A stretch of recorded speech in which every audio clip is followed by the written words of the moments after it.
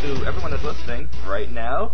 This is the On the Movie Front podcast. I am Robert. I am Michael. And we have a wonderful episode number 15. Oh, I forgot to say That's the 15 part. Got him. Yes, this is episode 15. We've been doing this for almost 4 months now.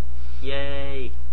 I think we should get a cake for our like 20th episode. Oh, what's nice. Like a milestone number that... Well, 50 is a milestone. 50. But 20 we should celebrate. See, I would feel like 50 would mark our like 50th week as well. Right. So that's close to 52 being 1 year. Oh, that makes sense. But then it can't be like, oh, here's our 52nd episode we're celebrating, yay. Well, no. We can celebrate the 50th episode and then our 1 year anniversary. 2 weeks later. 2 weeks celebrations. Apart. I like it. Okay, we're going to have a lot of cake. Everyone is invited, all you 3 listeners. Yes. And me, because I'll be listening to this episode too. I actually listened to it too, so maybe we have one more listener. Nice. Okay. Anyway, we have a episode full of movie reviews. Mike saw Pirates. I did. Then we're going to go to our extended review of Blue Valentine that has been out on DVD for about 2 weeks now. We're going to go into some movie news. There's some interesting things we want to talk about. Spoilers. No spoilers. We should have a segment just called Spoilers, and we just like go through some movies and just spoil them for That people. would be great. That would be mean. Maybe we shouldn't do that. I don't want to ruin the Gettysburg movie for you. Why did that pop into your head? Because I just saw a preview for it. It's going to be a new thing on. I did see that. It's like a new special on AMC or or the History Channel, most likely. That's probably more accurate. You're going to spoil it for me? I don't want to spoil it. I'm not going to tell you which side wins. Okay. I'm going to watch that. Okay. Watch the premiere, so it's not spoiled for me. Then we're going to do some flick chart battling, because that's a lot of fun. Oh my god, is that fun. And then we're going to conclude. We're going to conclude. Why do you say everything wrong, Michael? Because I like to. That's kind of what I'm here for. Yeah, that is true. You are here to say things wrong and give awesome movie reviews, so get on with it. Let's do it. Okay, so I saw just Pirates. Cough right into the mic. Not cough. I apologize, people out there. It's allergy season, and that makes me cough for some reason. Okay, so I saw Pirates of the Caribbean, or Caribbean, whichever you like to pronounce. Caribbean. I also like Caribbean. Who says Caribbean? Some people. They're wrong. I agree, but... So this is the On Stranger Tides, the new movie out with the returning Johnny Depp and also returning Jeffrey Rush with new characters of Penelope Cruz. So this movie is basically it is a prequel, and it takes place before the 3 movies that we've seen previously, and it takes place where Jack Sparrow is basically going in search of the Fountain of Youth, along with Jeffrey Rush, who is representing the King of England, and so he's also searching for the Fountain of Youth, and we also have Blackbeard, who's also in search of the Fountain of Youth. So you have 3 dueling groups of people, all with the same goal in mind, and so the movie takes twists and turns, and you're not quite sure what side Johnny Depp is going to end up on, and it's very interesting. They have to catch a mermaid, which is a pivotal point plot line in this story. I'm not giving anything away by saying that, so they go on this huge misadventure, and it's really interesting. So I don't want to give too much away. It's a very entertaining movie. You have to kind of just go in there and go along for the ride. It doesn't really matter even if I sat here and outlined the whole storyline for you. It wouldn't make a difference. You'd still have to go to watch the movie to just kind of be there for the enjoyment. I liked this movie to a point. I think it was there were some good action scenes, and it was shot well and directed well, but its pacing left a lot to be desired. It was kind of slow and very long. I almost fell asleep at one point, and I went to see the movie at like 2 o'clock on a Saturday afternoon, so that shouldn't really be happening. And some of the laughs were kind of like they fell a little flat, but it's just your typical Disney movie. It's more for the kids than for anybody else, which is the same thing with all the other Pirates movies.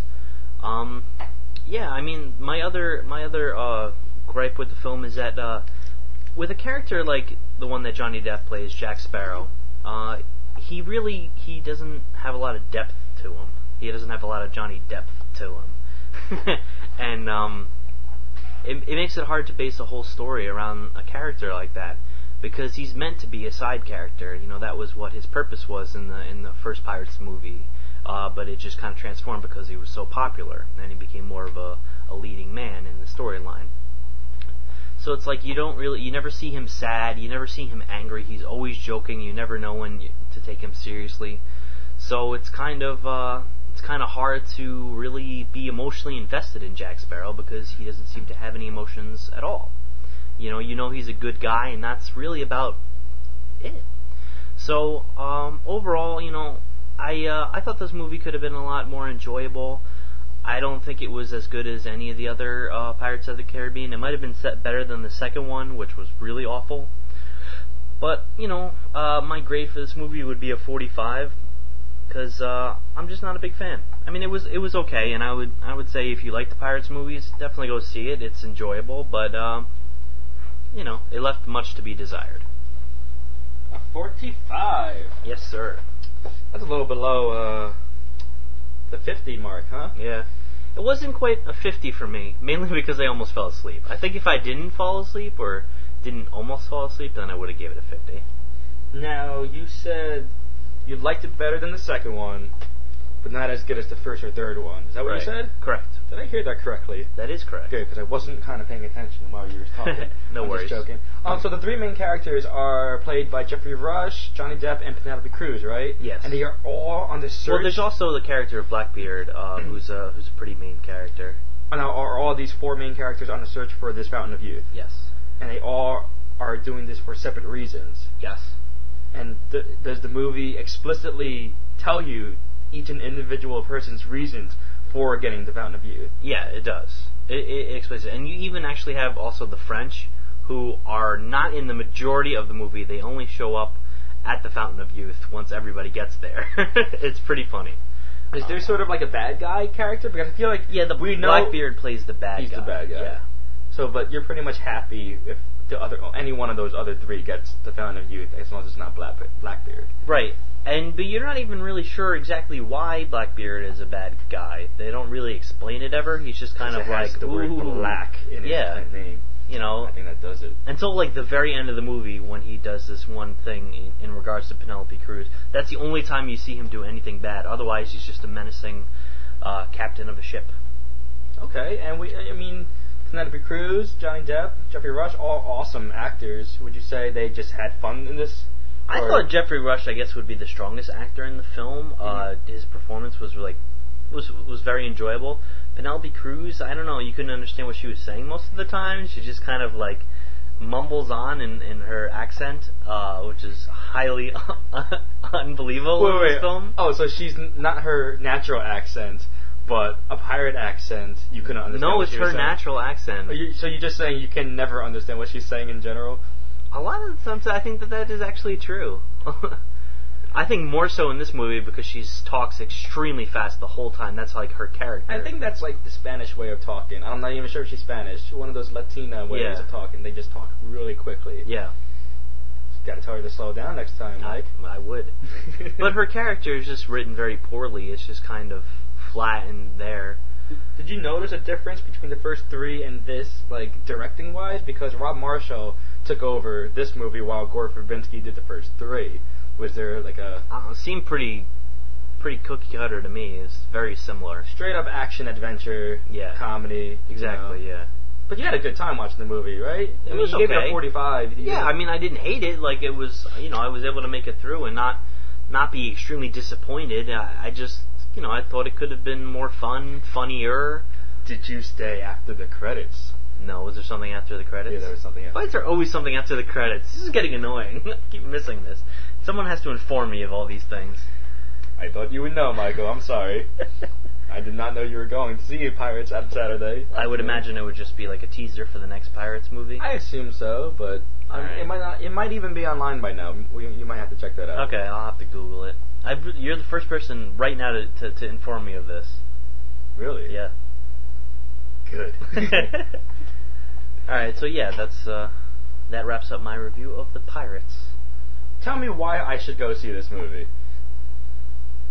I'm at a loss for words. So you don't recommend this movie at all? Do you like the other Pirates movies? I like the first pirate movie a lot. Okay. Well, this is nothing like that. With the exception that Johnny Depp's in it. I felt like the first movie was kind of like a standalone film in itself, and then Absolutely. the next two were just like, okay, it's almost like a completely different feel. So did you say this movie is more like the last two than the first one? I'd say this movie is really like none of them. It's its own little adventure, you know. It definitely could be a standalone movie by itself. But you see the sequels coming after this. Yeah. They set up some things, some cameos and stuff like that. The character of Jack Sparrow's father is in this film. You have no idea really why. He's in it for very short and then he disappears, so it's just like they're definitely setting up that he's going to be a pivotal character in another one of the movies. And also you see James Judi Dench is in the film. I did hear about that. Yeah. I heard she was in it for like 20 seconds. Yeah, 20 seconds. And it's like if you hadn't watched the other movies, you really wouldn't understand why. Because she plays... I have watched the other movies, and I still don't think if I saw this movie, I would have known. I'm pretty sure she's like the queen in one of them, right? Of something? I don't remember. See, like that's one of the problems I think with Pirates. Like no one remembers what happened in the first three movies. I mean, I remember the first one because I think I watched that I enjoyed that movie a lot, and I watched that when it came out on DVD quite a few times afterwards. But second one was bad. Third one, I guess, did its best to wrap up second's mess, but I never watched those two movies more than once. Yeah. And maybe that's why it's all just a fog in my head. I'm like, what happened throughout those movies? And they were long, which the running time for this movie was 2 hours and 17 minutes, which is actually shorter than the last two pirate movies. So I think that's a little bit. Yeah, it felt longer though. It felt long? It felt long. It's never good when a movie feels long. No. Especially for a summer blockbuster. Also, I will give one little spoiler away. This is something that kind of irked me. Spoiler. Okay. So, the mermaids in the film are apparently vampires. They they have vampire teeth, and they use that to eat the flesh off of men that they sink into the ocean with them. And they devour them like piranhas in like 2.3 seconds. They like rip all the flesh off their bone. You have a problem with these vampire mermaids. I don't understand why they needed to have fangs like vampires. That didn't seem to make any sense to me. Now, Michael, have you ever met a mermaid before? At least two. At least two, and they did not have fangs? No. Well, I have never met a mermaid, so I don't know if they have fangs or not. I guess I don't know, it felt like they were trying to tap into, the whole vampire culture. I see what you're saying here. That's interesting. It seemed forced. Like it seemed like the mermaids already had enough going for them.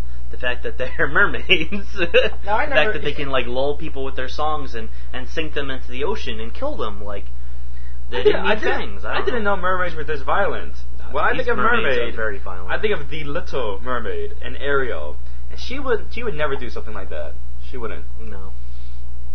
That's disappointing. I thought mermaids were very nice creatures, like the Tom Hanks film Splash. That mermaid was awesome. Yes. Her and Ariel put them together, and now you get these violent mermaids. I'm not liking this. I'm not liking this. You're just making me not want to see the movie. Yeah. So you're saying you don't recommend this movie?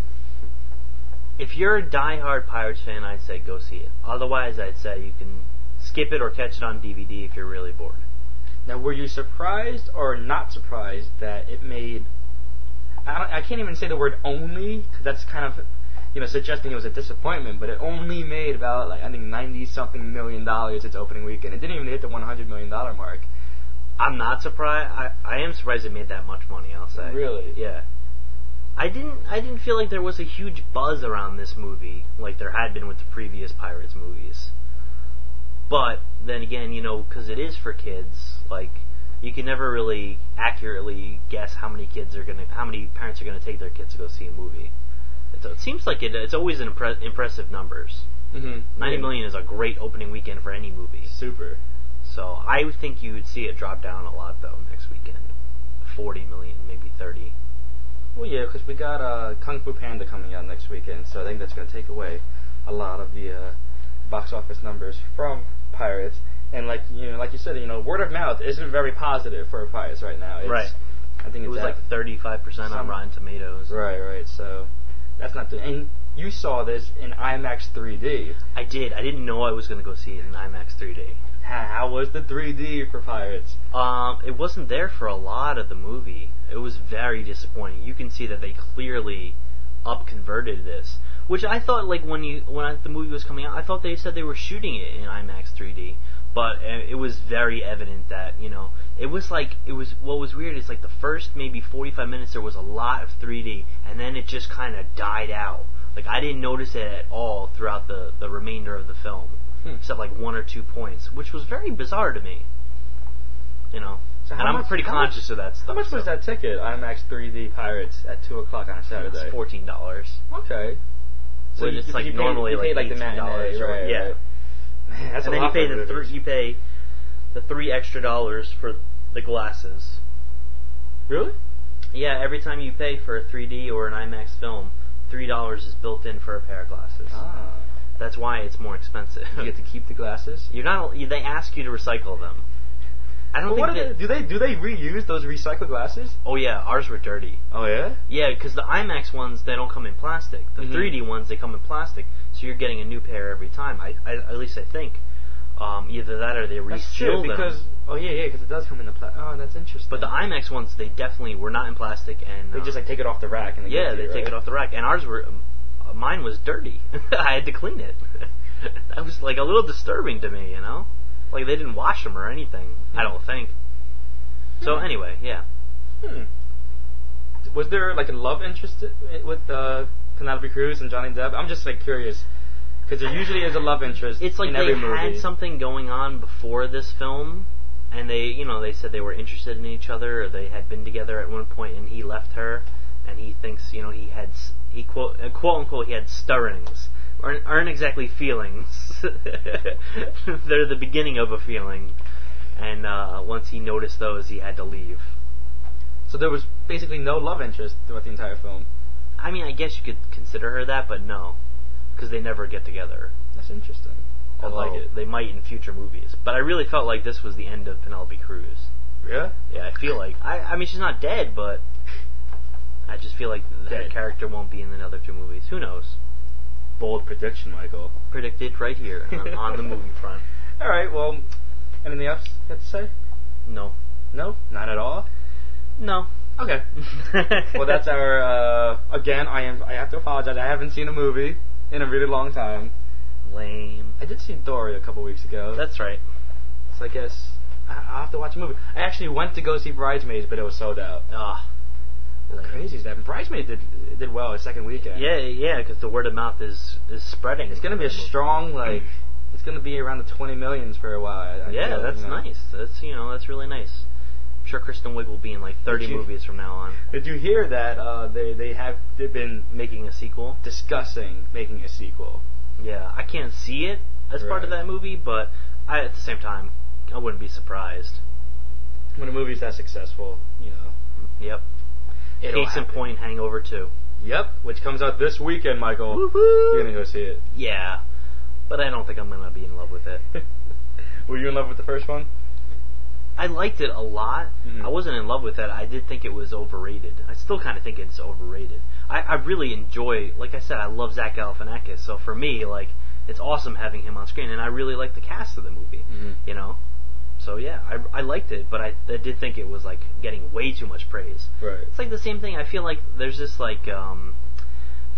fraternity culture in America that anytime it's a movie that's about drinking or beer, it's it's awesome, just because these guys are doing debaucherous type things. And I think that's kind of hyped up too much and detrimental to society. Ooh. Take that. Big words, Michael. Take that, fraternal brothers. Alright, so we're going to take a short break, and we're going to be back with our extended review of Blue Valentine, so stay tuned. Stay tuned.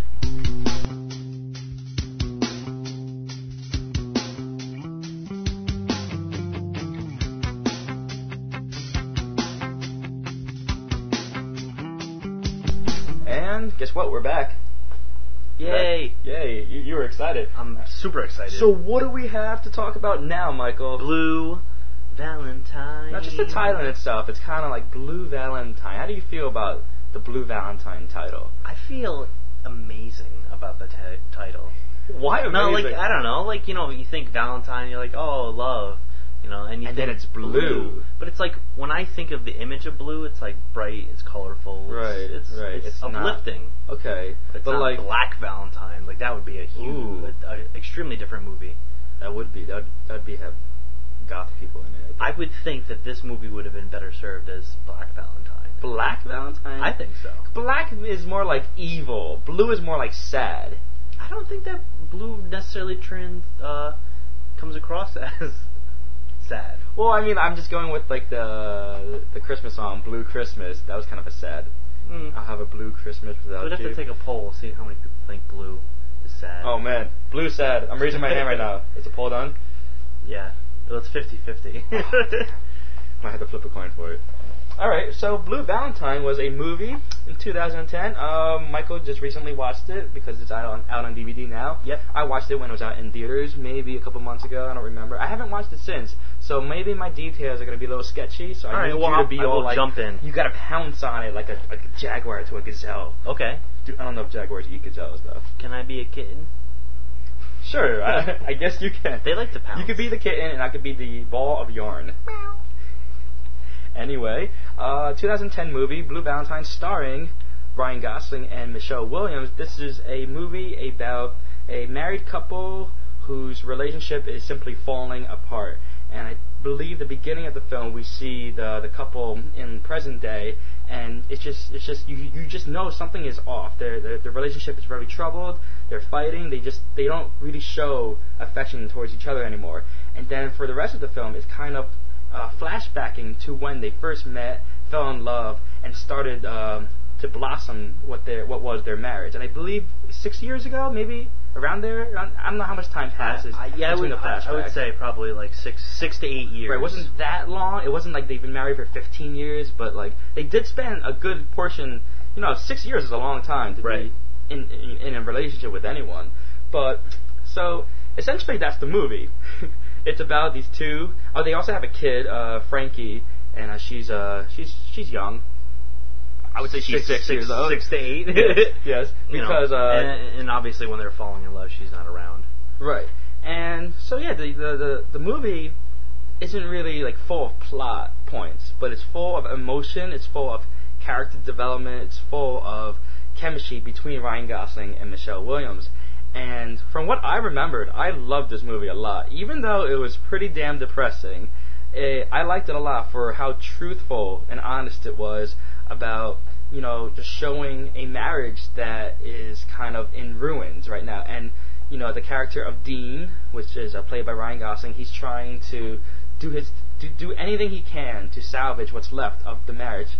And Cindy, which is the Michelle Williams character, has kind of gotten to a place in her life where she just doesn't know what she wants anymore. She doesn't know, how to deal with her situation. So we have two very conflicting characters who are, married with each other, and they have a child, and they have to either think about themselves, think about the child, think about each other. It's kind of a train wreck that we're watching in front of our eyes, and it's even sadder because when you see the flashbacks of them meeting together and kind of showing all like the goofy romance that they shared in the beginning, just like any blossoming relationship, everything's good in the beginning and everything's kind of just fun. You put yourself out there, you meet someone for the first time, you share a lot of firsts with each other. It goes on from there, and it's interesting that you see essentially the beginning and you see essentially the ending. Right. You're never positive because it's never really shown what happens in the middle. Right. Like there's nothing concrete that you know or see that happens in the middle that causes them to fall apart with each other. In a way, I really like that part because I feel like that's not important. I feel with movies like this, with dramas like these, when the characters are so real, the viewer has a chance to relate to the characters in the movie. Maybe not directly, but they can understand what they're going through, maybe because they've experienced themselves, maybe because they know someone who's experienced it. And I feel with these two characters, I kind of related to the situations in one way or another through my life, and I think that might have been a huge purpose of this film. I'm going to stop talking now, Mike, because you have this look like, whoa. Well, I just think it's really interesting, a lot of the things you're saying. Like, I feel like, half of this movie really works and half of this movie doesn't work at all. I think the flashbacks of them falling in love and that relationship is awesome and very powerful.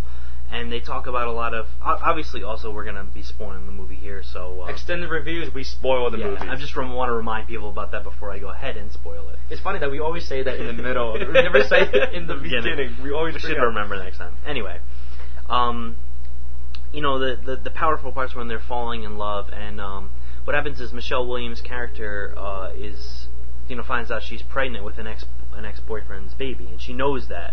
And she tells Ryan Gosling because their relationship is just starting around that point. And it's like, he makes the decision that, like, he really is, like, beginning to fall for her and love her. And he wants to just, put all his chips in and just make this relationship and raise her and raise the child, And it's so moving and so powerful that you see this love develop and this relationship develop. And it's kind of on a fast pace. Because they meet and then they're like, going out for a couple weeks and then she's pregnant and then they're like deciding to just do it, and then you see them get married. They have a courthouse marriage, I believe, right? But it's about like 8 or 9, 7 or 8 months into the pregnancy. Right. You could tell that she's, maybe a month away from having the baby. And I feel like those flashbacks in that first half of the movie work so well. But where you're saying how you connected with, the fact that this was like falling apart, and you didn't know why, I didn't connect with that. To me, I couldn't understand it. It was just like, okay, well, I understand that their relationship has fallen apart, but it doesn't make any sense why. I don't have any kind of inkling, not an idea about where it went wrong or what happened to make it go wrong.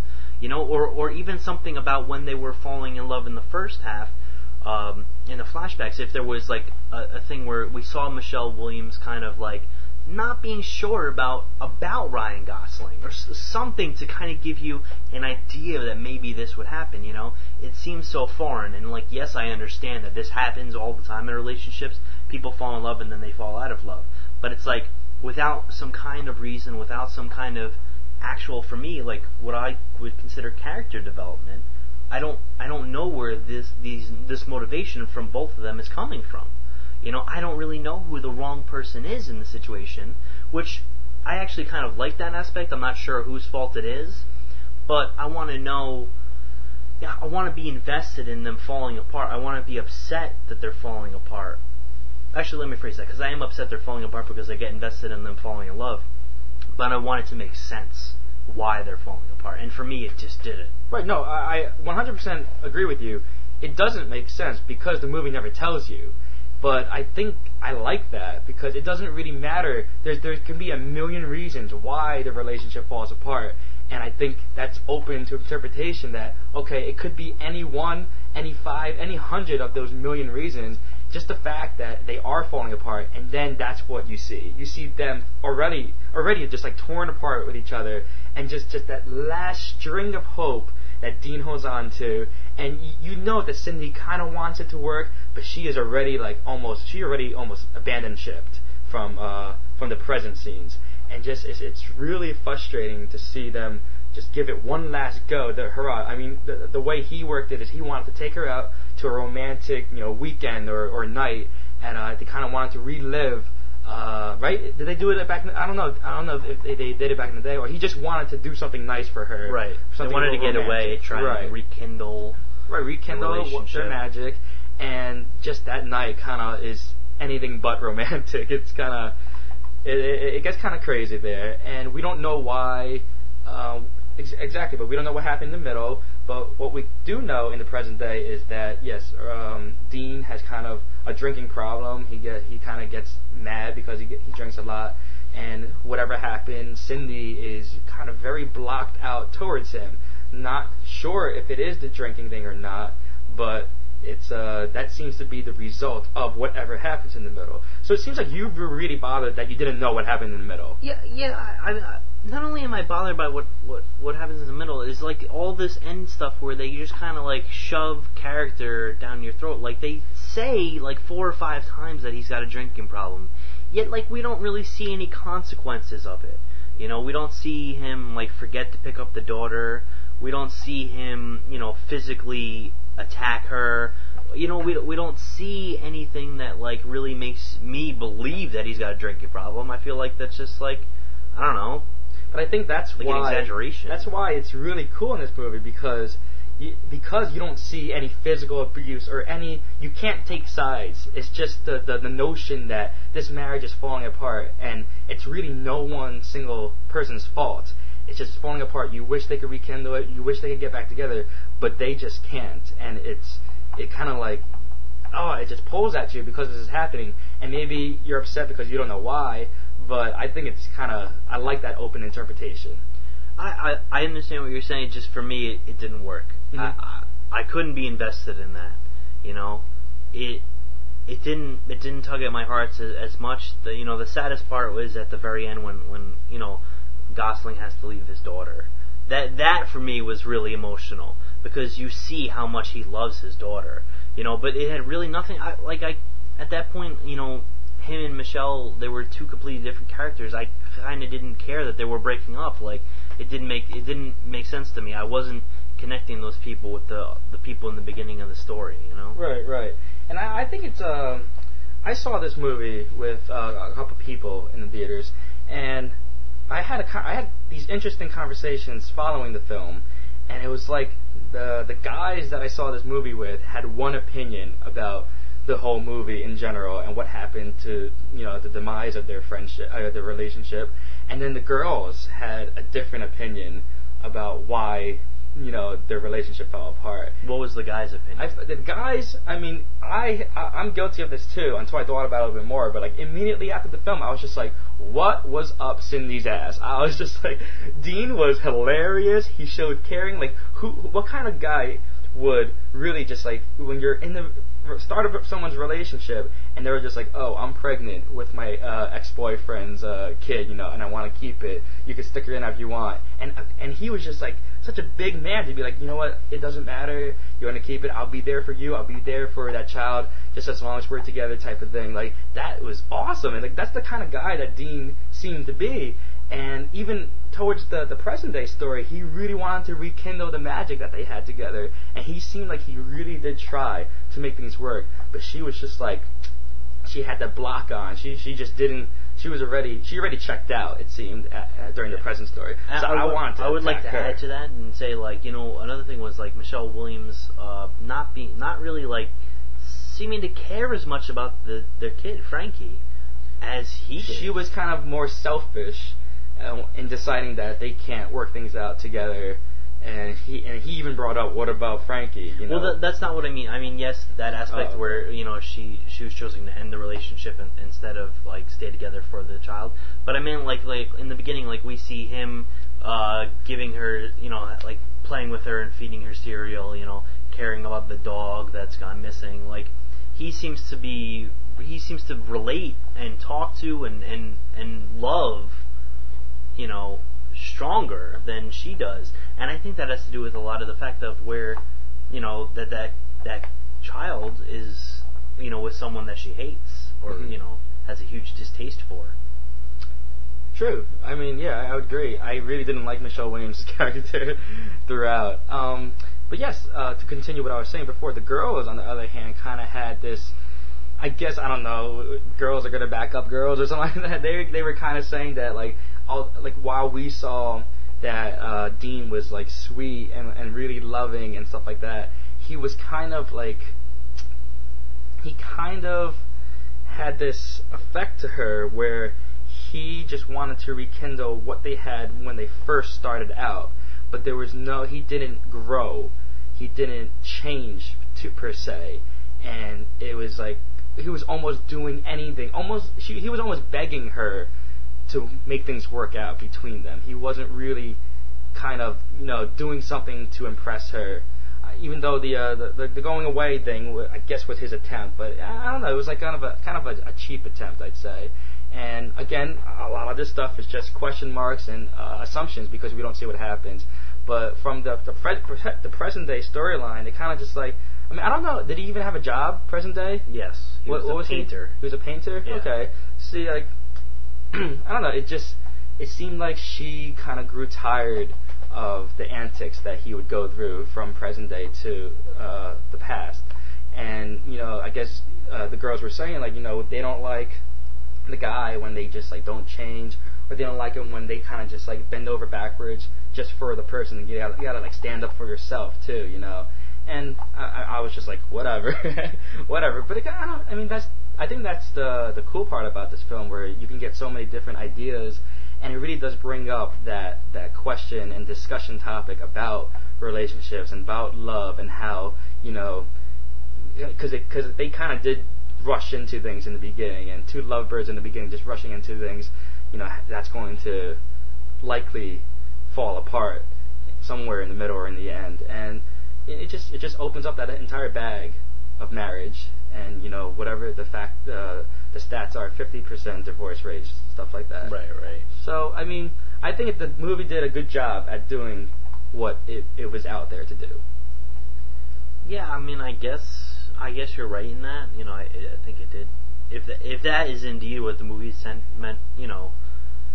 was trying to do, then I think it achieved that goal. I just I don't know. I was left feeling at the end like I wanted to see more. I wanted to understand more. I just kind of felt like the story almost fell apart at the end. I don't know. I think that the writing leaves a lot to be desired. Right. Now, what did you think about the performances? I thought the performances were great. I thought both Michelle Williams and Ryan Gosling, Jesus, both did really, really good jobs. I think Michelle Williams did give a better performance than Ryan Gosling in the film. I really did think she had an amazing. She had the tougher role. He was a lot more playful and like goofy and things like that. But I thought she did a really good job, changing through the years.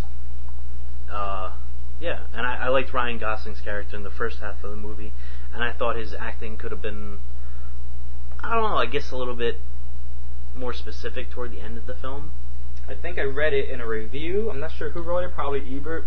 I think he said something like it's a lot harder for actors to portray like age 24 to 30 than it is from age 24 to like 60, because there's such a slight change, and you have to kind of express that in your acting, and that's what these two actors had to go through throughout this movie. And I thought that was really interesting, because I didn't really think about that. Yeah, but yeah, it makes sense. I imagine that would be a really tough thing to do. I guess we could talk a little bit about the backstory about the production of this film, right? I think we talked about it back in the day.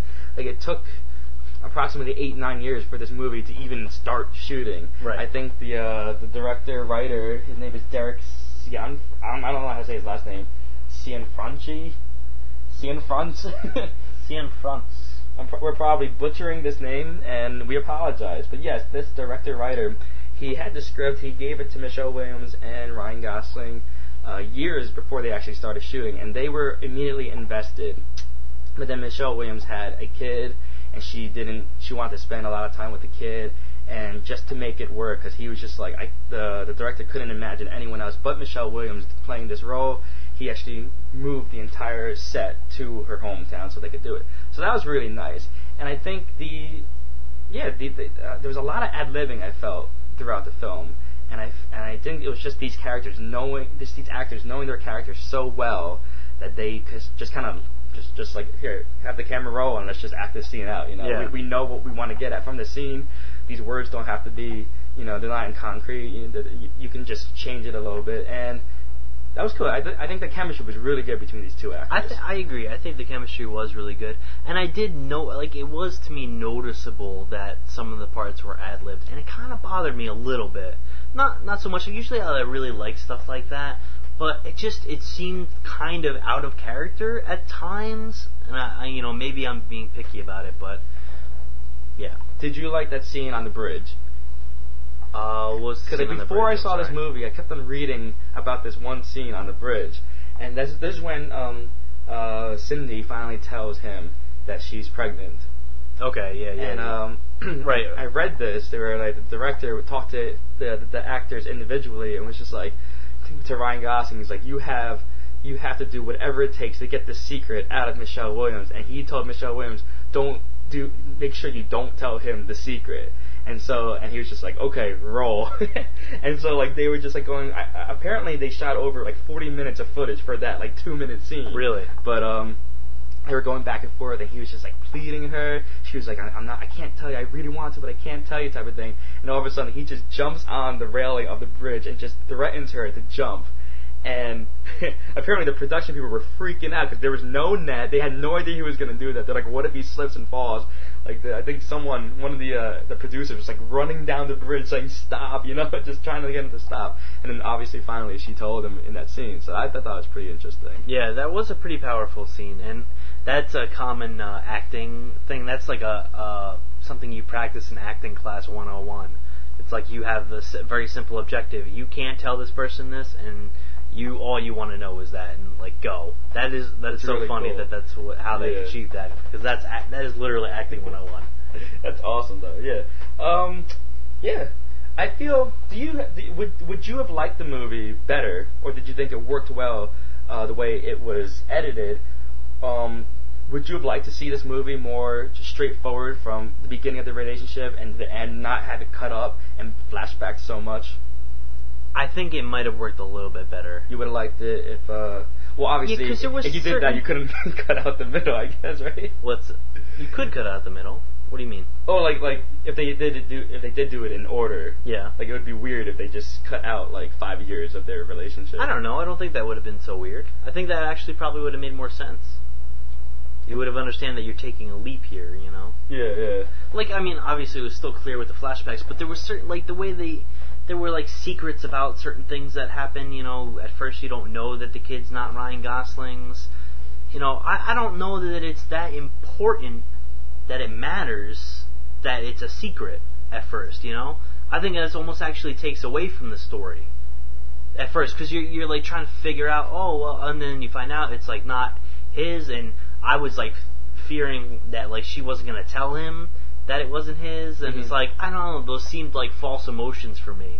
Like, I didn't need to be feeling those things throughout the film. Right. And it doesn't help that they kind of did look pretty similar throughout the entire film. Right. Whether it was 6 years apart or not. That's interesting because I think because of the way it was edited and cut up and produced that way, that it kind of draws comparisons to, like, slightly Annie Hall, which was it was just chopped up like crazy, Annie Hall. And it's interesting because I think I read somewhere where Woody Allen, he screened the Valentine? No, Annie Hall. Annie Hall, like, for the first time for people, and they hated it. And he's like, all I did was chopped it up, put it in, like, unchronological order, and then it won an Oscar. Yeah. I thought that was the funniest thing I ever read. I'm like, wow, I've heard that so before weird. Too, yeah. So, I don't know. I guess you could draw comparisons to that. And also, it's interesting that we're talking about Blue Valentine, because I feel like this film and the movie we talked about last week, Kids Are Alright, kind of has a slight, dramatic marriage, couple, family feel to it. I would agree, and I would say that The Kids Are Alright blows this movie out of the water. Out of the water? I would. I don't know about out of the water. Kids Are Alright was awesome. I do agree with that. Yeah. But I did like Blue Valentine a lot. Really, for me, it was only the acting performances that really stood out about this film. And I give them a ton of credit because they were phenomenal. But everything else was just kind of like, eh. It was kind of almost like the Before Sunrise, Before Sunset films. Have you seen those? No. There's Ethan Hawke and Julie Delpy, and then, like, everything is almost ad-lib. They just know their characters so well, and they're just, like, a lot of dialogue. Yeah. And, like, basically no plot whatsoever, but just a lot of talking about, themselves and about life and about love. So, okay, so let's just give our ratings for this film. Let's hear Mike's low rating. I would give this movie a 60. A 60. I'm going to give it a 78. Wow. Because I did like this movie a lot. Can't believe that rating. Alright, so we're going to take another short break, unless you have something to say about Blue Valentine. Should have been Black Valentine. So that's a no. And then, we'll be back with some movie news and some flick chart battling. Okay? Okay. Alright, we'll be right back.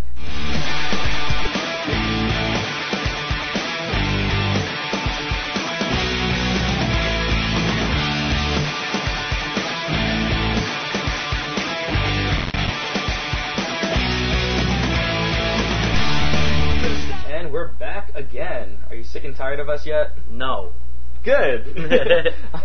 You were speaking for the listeners' Yes. point of view. Okay, good. So, movie news time. It's been a while since we did this, but there's been some interesting movie news out there. Like what, Rob? Like what? I'll tell you what. Guess what, Mike? What? There's a Muppets movie coming out soon. Get out of here. I don't think you knew about that, did you? I did not. Well, for those who didn't know, there is a Muppets movie coming out this year around Thanksgiving time, and Jason Segel is in charge. I think he wrote it, and he actually stars in the film along with Amy Adams and Chris Cooper. And it was kind of blowing up on the blogosphere because there's finally a teaser trailer that's on the web right now. Now, if you guys want to scope out this teaser trailer, it might be a little hard because it's under the title Green with Envy. And I think they did this on purpose. That they're trying to keep this under wraps for some reason. I think if the word that a Muppet movie is coming out, it's just going to receive great buzz because it's been 11 years since the last silver screen edition of the Muppets. And yeah, you know, we're a little unsure. Sheehan and I, we watched the preview before the trailer before we recorded, and it was interesting. It was hilarious. It was very funny. We were laughing a lot, but it leaves us very unsure about what the movie is actually about. Because the trailer has nothing to do with the actual film. Right, it felt like a romantic comedy between Amy Adams and Jason Segel until all of a sudden, like, what? Muppets are in this movie? Yeah, it's really funny. You have to go check it out. Definitely check it out. But that being said, Mike, how interested are you to see this Muppet film? When I first heard that there was a Muppet film, that, you know, going to be a new Muppet movie, I was kind of like, oh, that's pretty cool. I used to love the Muppets. I'll probably end up seeing that on DVD. But then when I found out who was writing it and who was helming this project, Mr. Jason Segel, I was pumped. Because I am a big Jason Segel fan, and I really want to see this movie now. And now, after watching the trailer, I even want to see it more. It looks hilarious. It looks so funny. You know, we know from past projects that Segel has been in, he's pretty talented. Well, he's very talented. He's very musical too. He wrote that the Forgetting Sarah Marshall, the ditties with what was it? There's some kind of the vampire puppet things. Yeah. And then like on How I Met Your Mother, he's playing the piano and singing, you know, the slapping song. And we know Amy Adams sings because she was the star of Enchanted, the Disney feature. That's right. So that's a lot of cause the Muppets just sing. They just have a good time. And also the person behind the musical direction in this film is Brett McKenzie from Flight of the Conchords. If you've never heard of Flight of the Conchords, go check them out. They have a TV show on HBO and also multiple comedy CDs. Right, and they just write hilarious songs. So there's a lot of awesome talent behind this film. This makes us even more excited for it. And just to briefly tell you what the movie's about, you know, Marshall and Amy Adams, they're like big Muppet fans, and they hear that they're going to tear down the Muppet Theater. Did you call him Marshall? I had to interrupt you. I apologize. Marshall is his character on How I Met Your Mother. I'm used to saying Marshall so much. Jason Segel and Amy Adams, yes. And to say, so someone's going to tear down the Muppet Theater to drill for oil. So to save it, they have to put on some kind of Muppet telethon and try to raise $10 million. So they're trying to round up all the Muppets, like Kermit and Miss Piggy, and they're all doing something different. Because it's been 11 years. I guess they're trying to go with that flow, be like, okay, where are they now? Right, make it like a realistic thing. Like, oh, they've all separated, like it's a Muppet reunion. Yeah. I find that awesome. It is going to be very interesting. I look forward to it. But there's also isn't there another Muppet movie coming out too? There's some sort of like Muppet Murders or something Muppet that's coming out. Thing. Yeah, but I don't know when that's coming out. I assume it's after this movie. Yeah, it was very easy to get those confused because we're like Muppet movie, and then you read this, and then you read that, and they're two completely different movies by different talent. Right, which is weird. Very weird. But yeah. Also, by the way, I don't know if you knew this, but Jim Henson. I think he died 21 years ago last week. Interesting. So it was like he was the mastermind of the Muppets, and after he passed, the Muppets really weren't the same again. Cause you can really tell the difference. Yeah, they seriously dropped off after his passing. Muppets were awesome, man. They still are. I just want to watch like a marathon of the Muppet Show. There's so many Muppet movies. There's like easily like 9 to 10 Muppet movies. Muppet movies are My favorite one was The Christmas Carol. The Christmas Carol is a classic. That is awesome. Classic. Awesome. Very good. All right. Kermit the Frog. What else? What do we got next? We have. There's an interesting article that Ty Burr wrote from the Boston Globe. He's a critic there, and he kind of made some observations about misuses of the 3D digital lens that the movies that he saw in Boston were using. And just to give you the lowdown on what he was talking about, but I do recommend reading his article that is on the Boston Globe's website. But he was basically saying how AMC, a lot of the big movie theater companies, they've purchased thousands of these Sony 4K digital projectors that play 3D films, and it has this 3D lens on it that's very difficult to replace and put a 2D lens when they're playing a 2D film. So then a lot of these movie theaters, they've just been keeping the 3D lens on the projector while showing 2D films, and this, according to an expert, significantly lowers the quality and makes it 85% darker. And now Ty Burr, he before he even did any research, he just noticed watching some movies, why does this movie seem so dark? And I don't know if you have to be a film critic to realize this, or can just someone in the general public do. But I mean, to me, it would be like a big deal, because we talked about 3D movies, and one of our complaints about 3D films is that it just seems dark naturally. Right. Because that's what 3D, you have the darker lens, and then with the glasses on, it's basically you're wearing sunglasses, right, and it makes it darker. So everything, they just have to shoot 3D movies a lot brighter than they usually do to make it have the same effect. So if they do have this 3D lens on the projector while they're showing a 2D film, supposedly, it's almost like nighttime or something like that throughout the entire movie. Now, we don't think, or at least we haven't really noticed that yet, right? Because we did talk. Yeah, we tried to figure out if we could pinpoint a movie we had seen that maybe, would be both, and it's kind of difficult. It's difficult. We haven't, but now that it's brought to our attention, I'm going to kind of look at this. Right, because we were talking about the movie theater that we attend and how they show 3D movies in certain theaters, and if we do go see a movie that's 2D in one of those theaters, it's interesting to see whether or not we notice if it's darker or not. And the easiest way would be to tell is if we go see a movie in that, let's say Theater 2 always shows 3D movies. Let's just use Thor for example. It always shows Thor in 3D, but there's a 2D version of Thor out.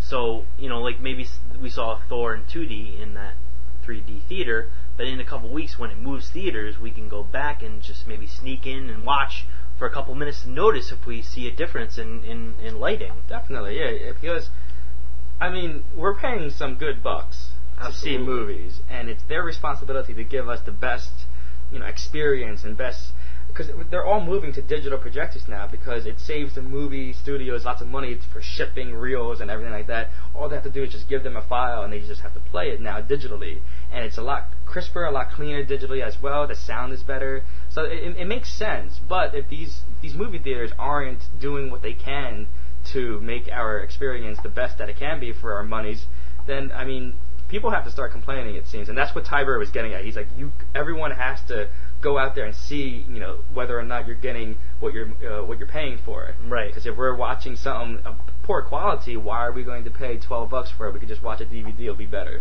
Yeah, but if this has been happening, and obviously it has in thousands of theaters, people must not have been noticing. Well, he said he started noticing it end of April, and he just wrote this article a couple of days ago. So he obviously researched it too, and got. I wonder if that's just because there's been a lot more 3D movies out recently that you would tend to notice. Right. That. Maybe that is true, but I think he said one way to notice it is that when the movie's playing, check if you're seeing a 2D movie and it's playing. If there's two beams of light during a 2D film, then that means they still have the 3D lens on. Unless you see, if you see one beam of light, then it's either a different projector, because not all of them use the same projector, or they did actually take off the 3D lens and have a 2D lens. All right, cool. Interesting. We got to scope that out, Mike. All right. And so do that and let us know on the movie front. Email us on the movie front at hotmail.com. All right. And our last movie news of discussion is The Tree of Life. Mike, we talked about The Tree of Life during our summer movie preview. Yes. And we kind of mentioned things, and we kind of mentioned that we have no idea what this movie's about. That's true. Well, guess what? What? It won the grand award at the Cannes? I don't know how to say that. I don't know. Cannes, maybe? Cannes. It won the big award at the very famous Robert De Niro movie festival. Not music, movie festival. Is this the Robert De Niro festival? Is he the one that does No, this? he does Tribeca. Oh man, I'm so confused now. Robert Don't Redford does Cannes. It's Robert Redford's festival. He does the Sundance. Isn't that why it's called the Sundance Kid, right? Yeah, you're right. Cassidy and the Sun. Wow, we gotta do some more research. Don't listen to what Cannes. Don't listen to what we just said. I don't know. But yes, so it won the big award, which was surprising to some, and others predicted it because it was probably the most hyped up mainstream film of the festival. And so, we're just going to give our thoughts about it. Did you read anything about this film yet, or are you just saving up to when you watch it?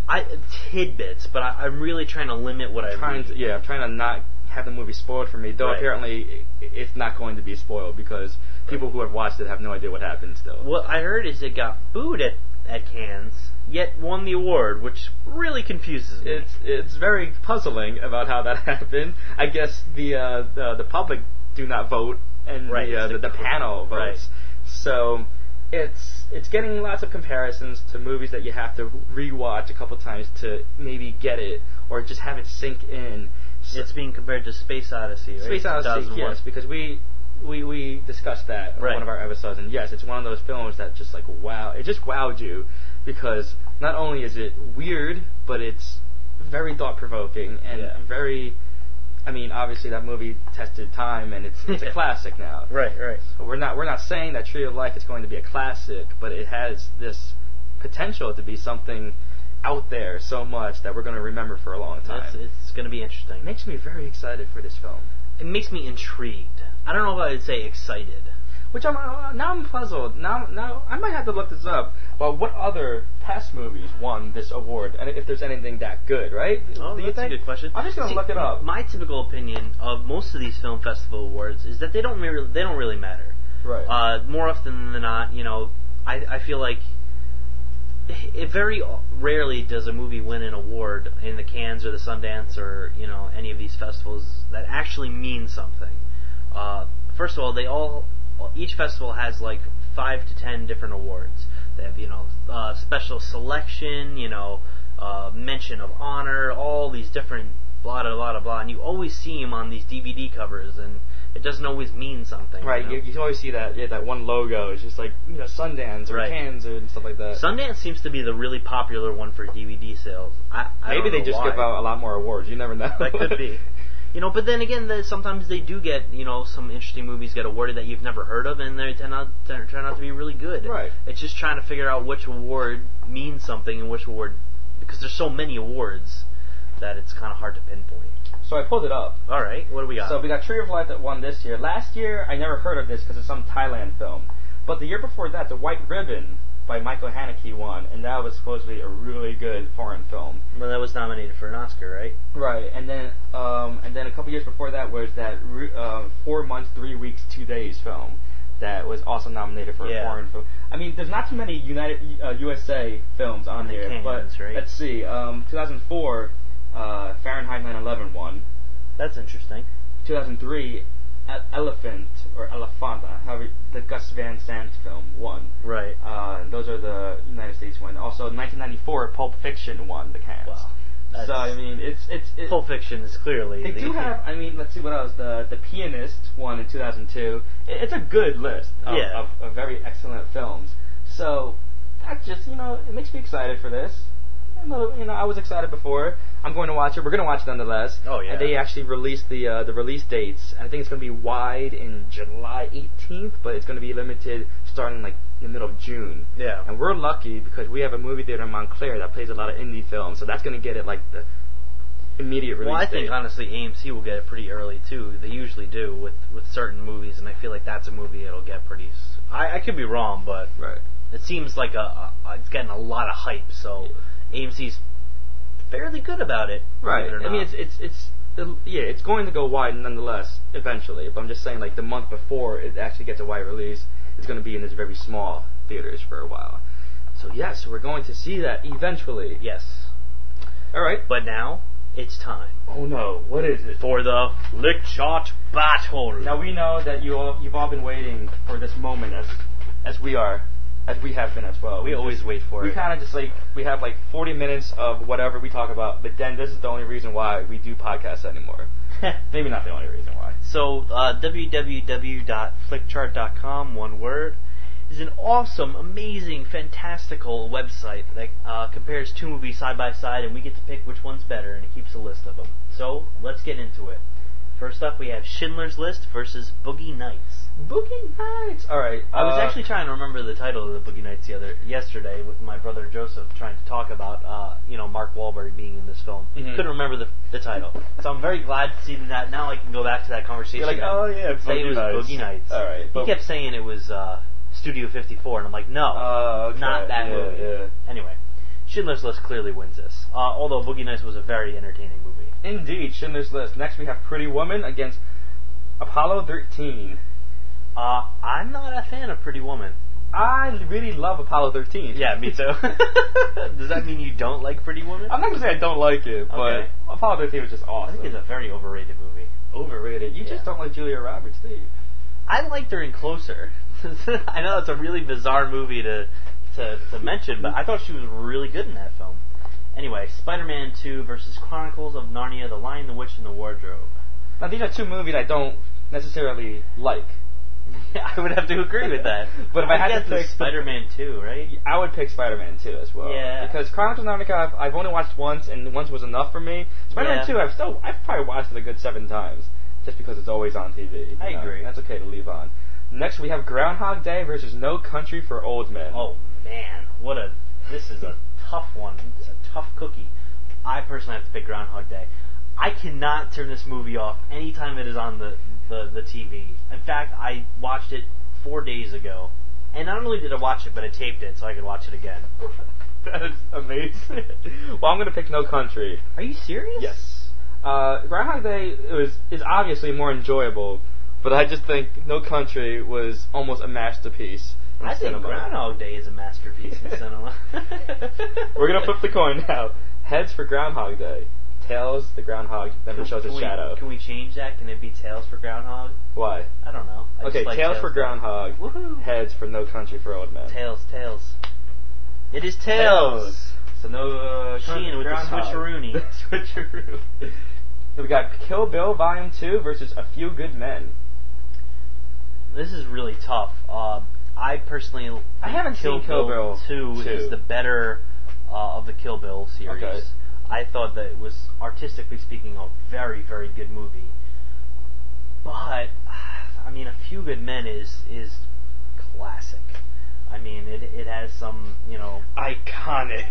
It does. This movie has an iconic line, with Jack Nicholson saying, like, you want the truth, you can't handle the truth. Mm-hmm. Yeah.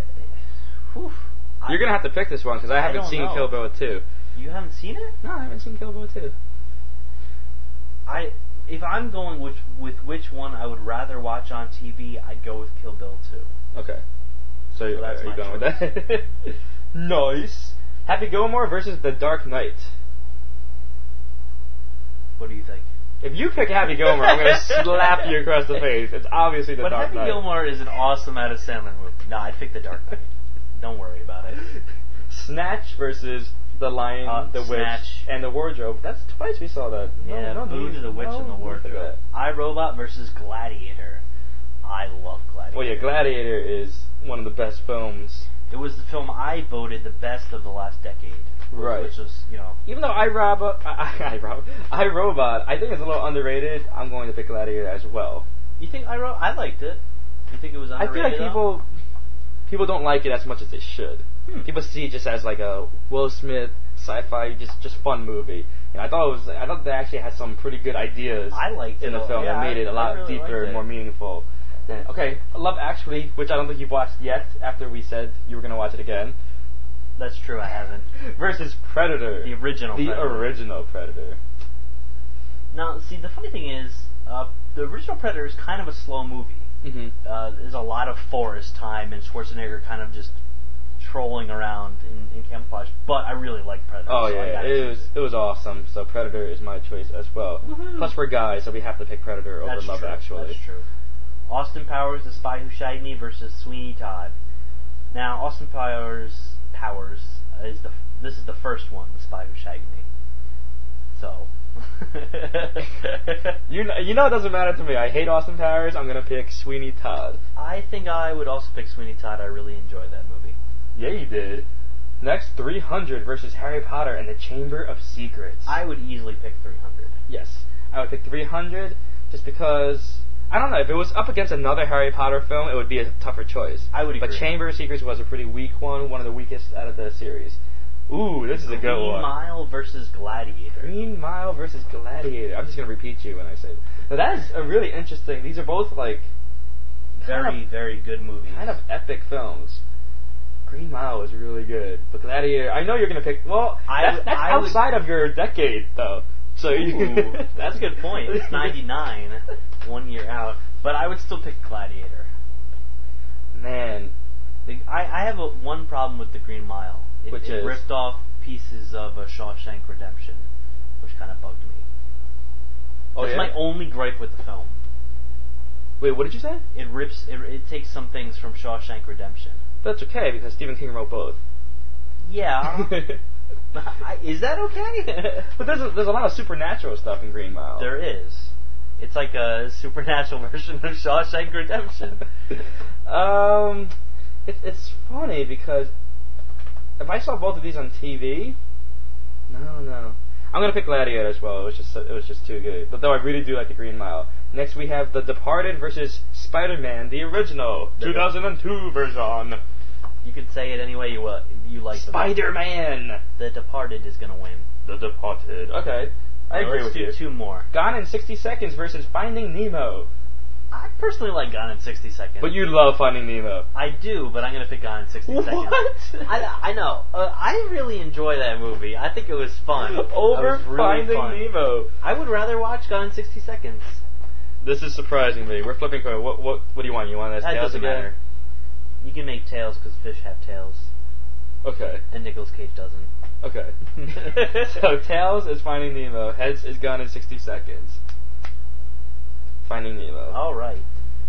And our last matchup of the day: Spider-Man 3 versus Saw the original. Well, Spider-Man 3 was a complete mess, and Saw the original was the best of the Saw series. So, therefore, ipso facto, Saw. Now, does that always work? Can we pick like the best of a series against the worst of another series? Kind of like the best of Pirates versus the worst Lord of the Rings film. No, that does not work. Well, that's I know what you're saying. Well, what about like the worst of Lord of the Rings versus the best of Star Wars? Well, that's just, wait, the worst of Star Wars. So that means like the first trilogy as well? No, the best of Star Wars. Oh, the best of Star Wars versus the worst of Lord of the Rings. I have to go with Star Wars. Yeah, me too. What about doing it the opposite way? The best of Lord of the Rings that makes no sense. versus the worst of the first three Star Wars. I would still pick Lord of the Rings. Yeah, me too. I like this. We This is gotta a good do game. that. Game for next time. That is a good game for next time. We picked Saw for this. So we're done with Flick Chart Battle? We're done with Flick Chart Battle. Alright, so thank you for listening. It's been a good time. I had fun. I always have fun. Do you? Join us next time when we will talk about movies. Yeah. All right. Let's tell them our information in case they don't know our information. Our email once again is onthemoviefront@hotmail.com. Our website is otmf-podcast.blogspot.com. And our Facebook is facebook.com/onthemoviefront. So go hit up all those three things. You can listen to our podcast, and then you can go on iTunes and listen to our podcast again. Yes. And then you can go to Facebook and then click the link to our blog to listen to the podcast once more. Do it. That's like a lot of podcast time. It's good. It's a good time killer, if you ask me. But if you do it, I'll sing to you. What are you gonna sing? I don't know. Your choice. Your choice, listeners. Your choice. So now you have to write in what you want him to sing, and he'll sing it on the next podcast episode. Let's do it, guys. All right. We have Hangover coming out this weekend, plus Kung Fu Panda 2. Michael, which one are you going to see? Probably a double feature. Ooh. I think I'd rather see Hangover, but It's been a while since I did a double feature. double feature. I want to see Bridesmaids and then Hangover 2. Ooh, That could be crazy. that would be. I think you should watch Hangover 2 first, so you end with a better movie. Wow. Big talk from someone who didn't see the movie. I saw this little link today, and I'll just tell you guys this as an ending note. There's one scene in The Hangover 1 and one scene in The Hangover 2 that are an identical scene, almost shot for shot, and the director did that on purpose. Why? I don't know. It seems so bizarre to me. But anyway, look out for that if you go see the movie. Okay. All right. So, we will be back next week. That's all, folks. Adios. Peace.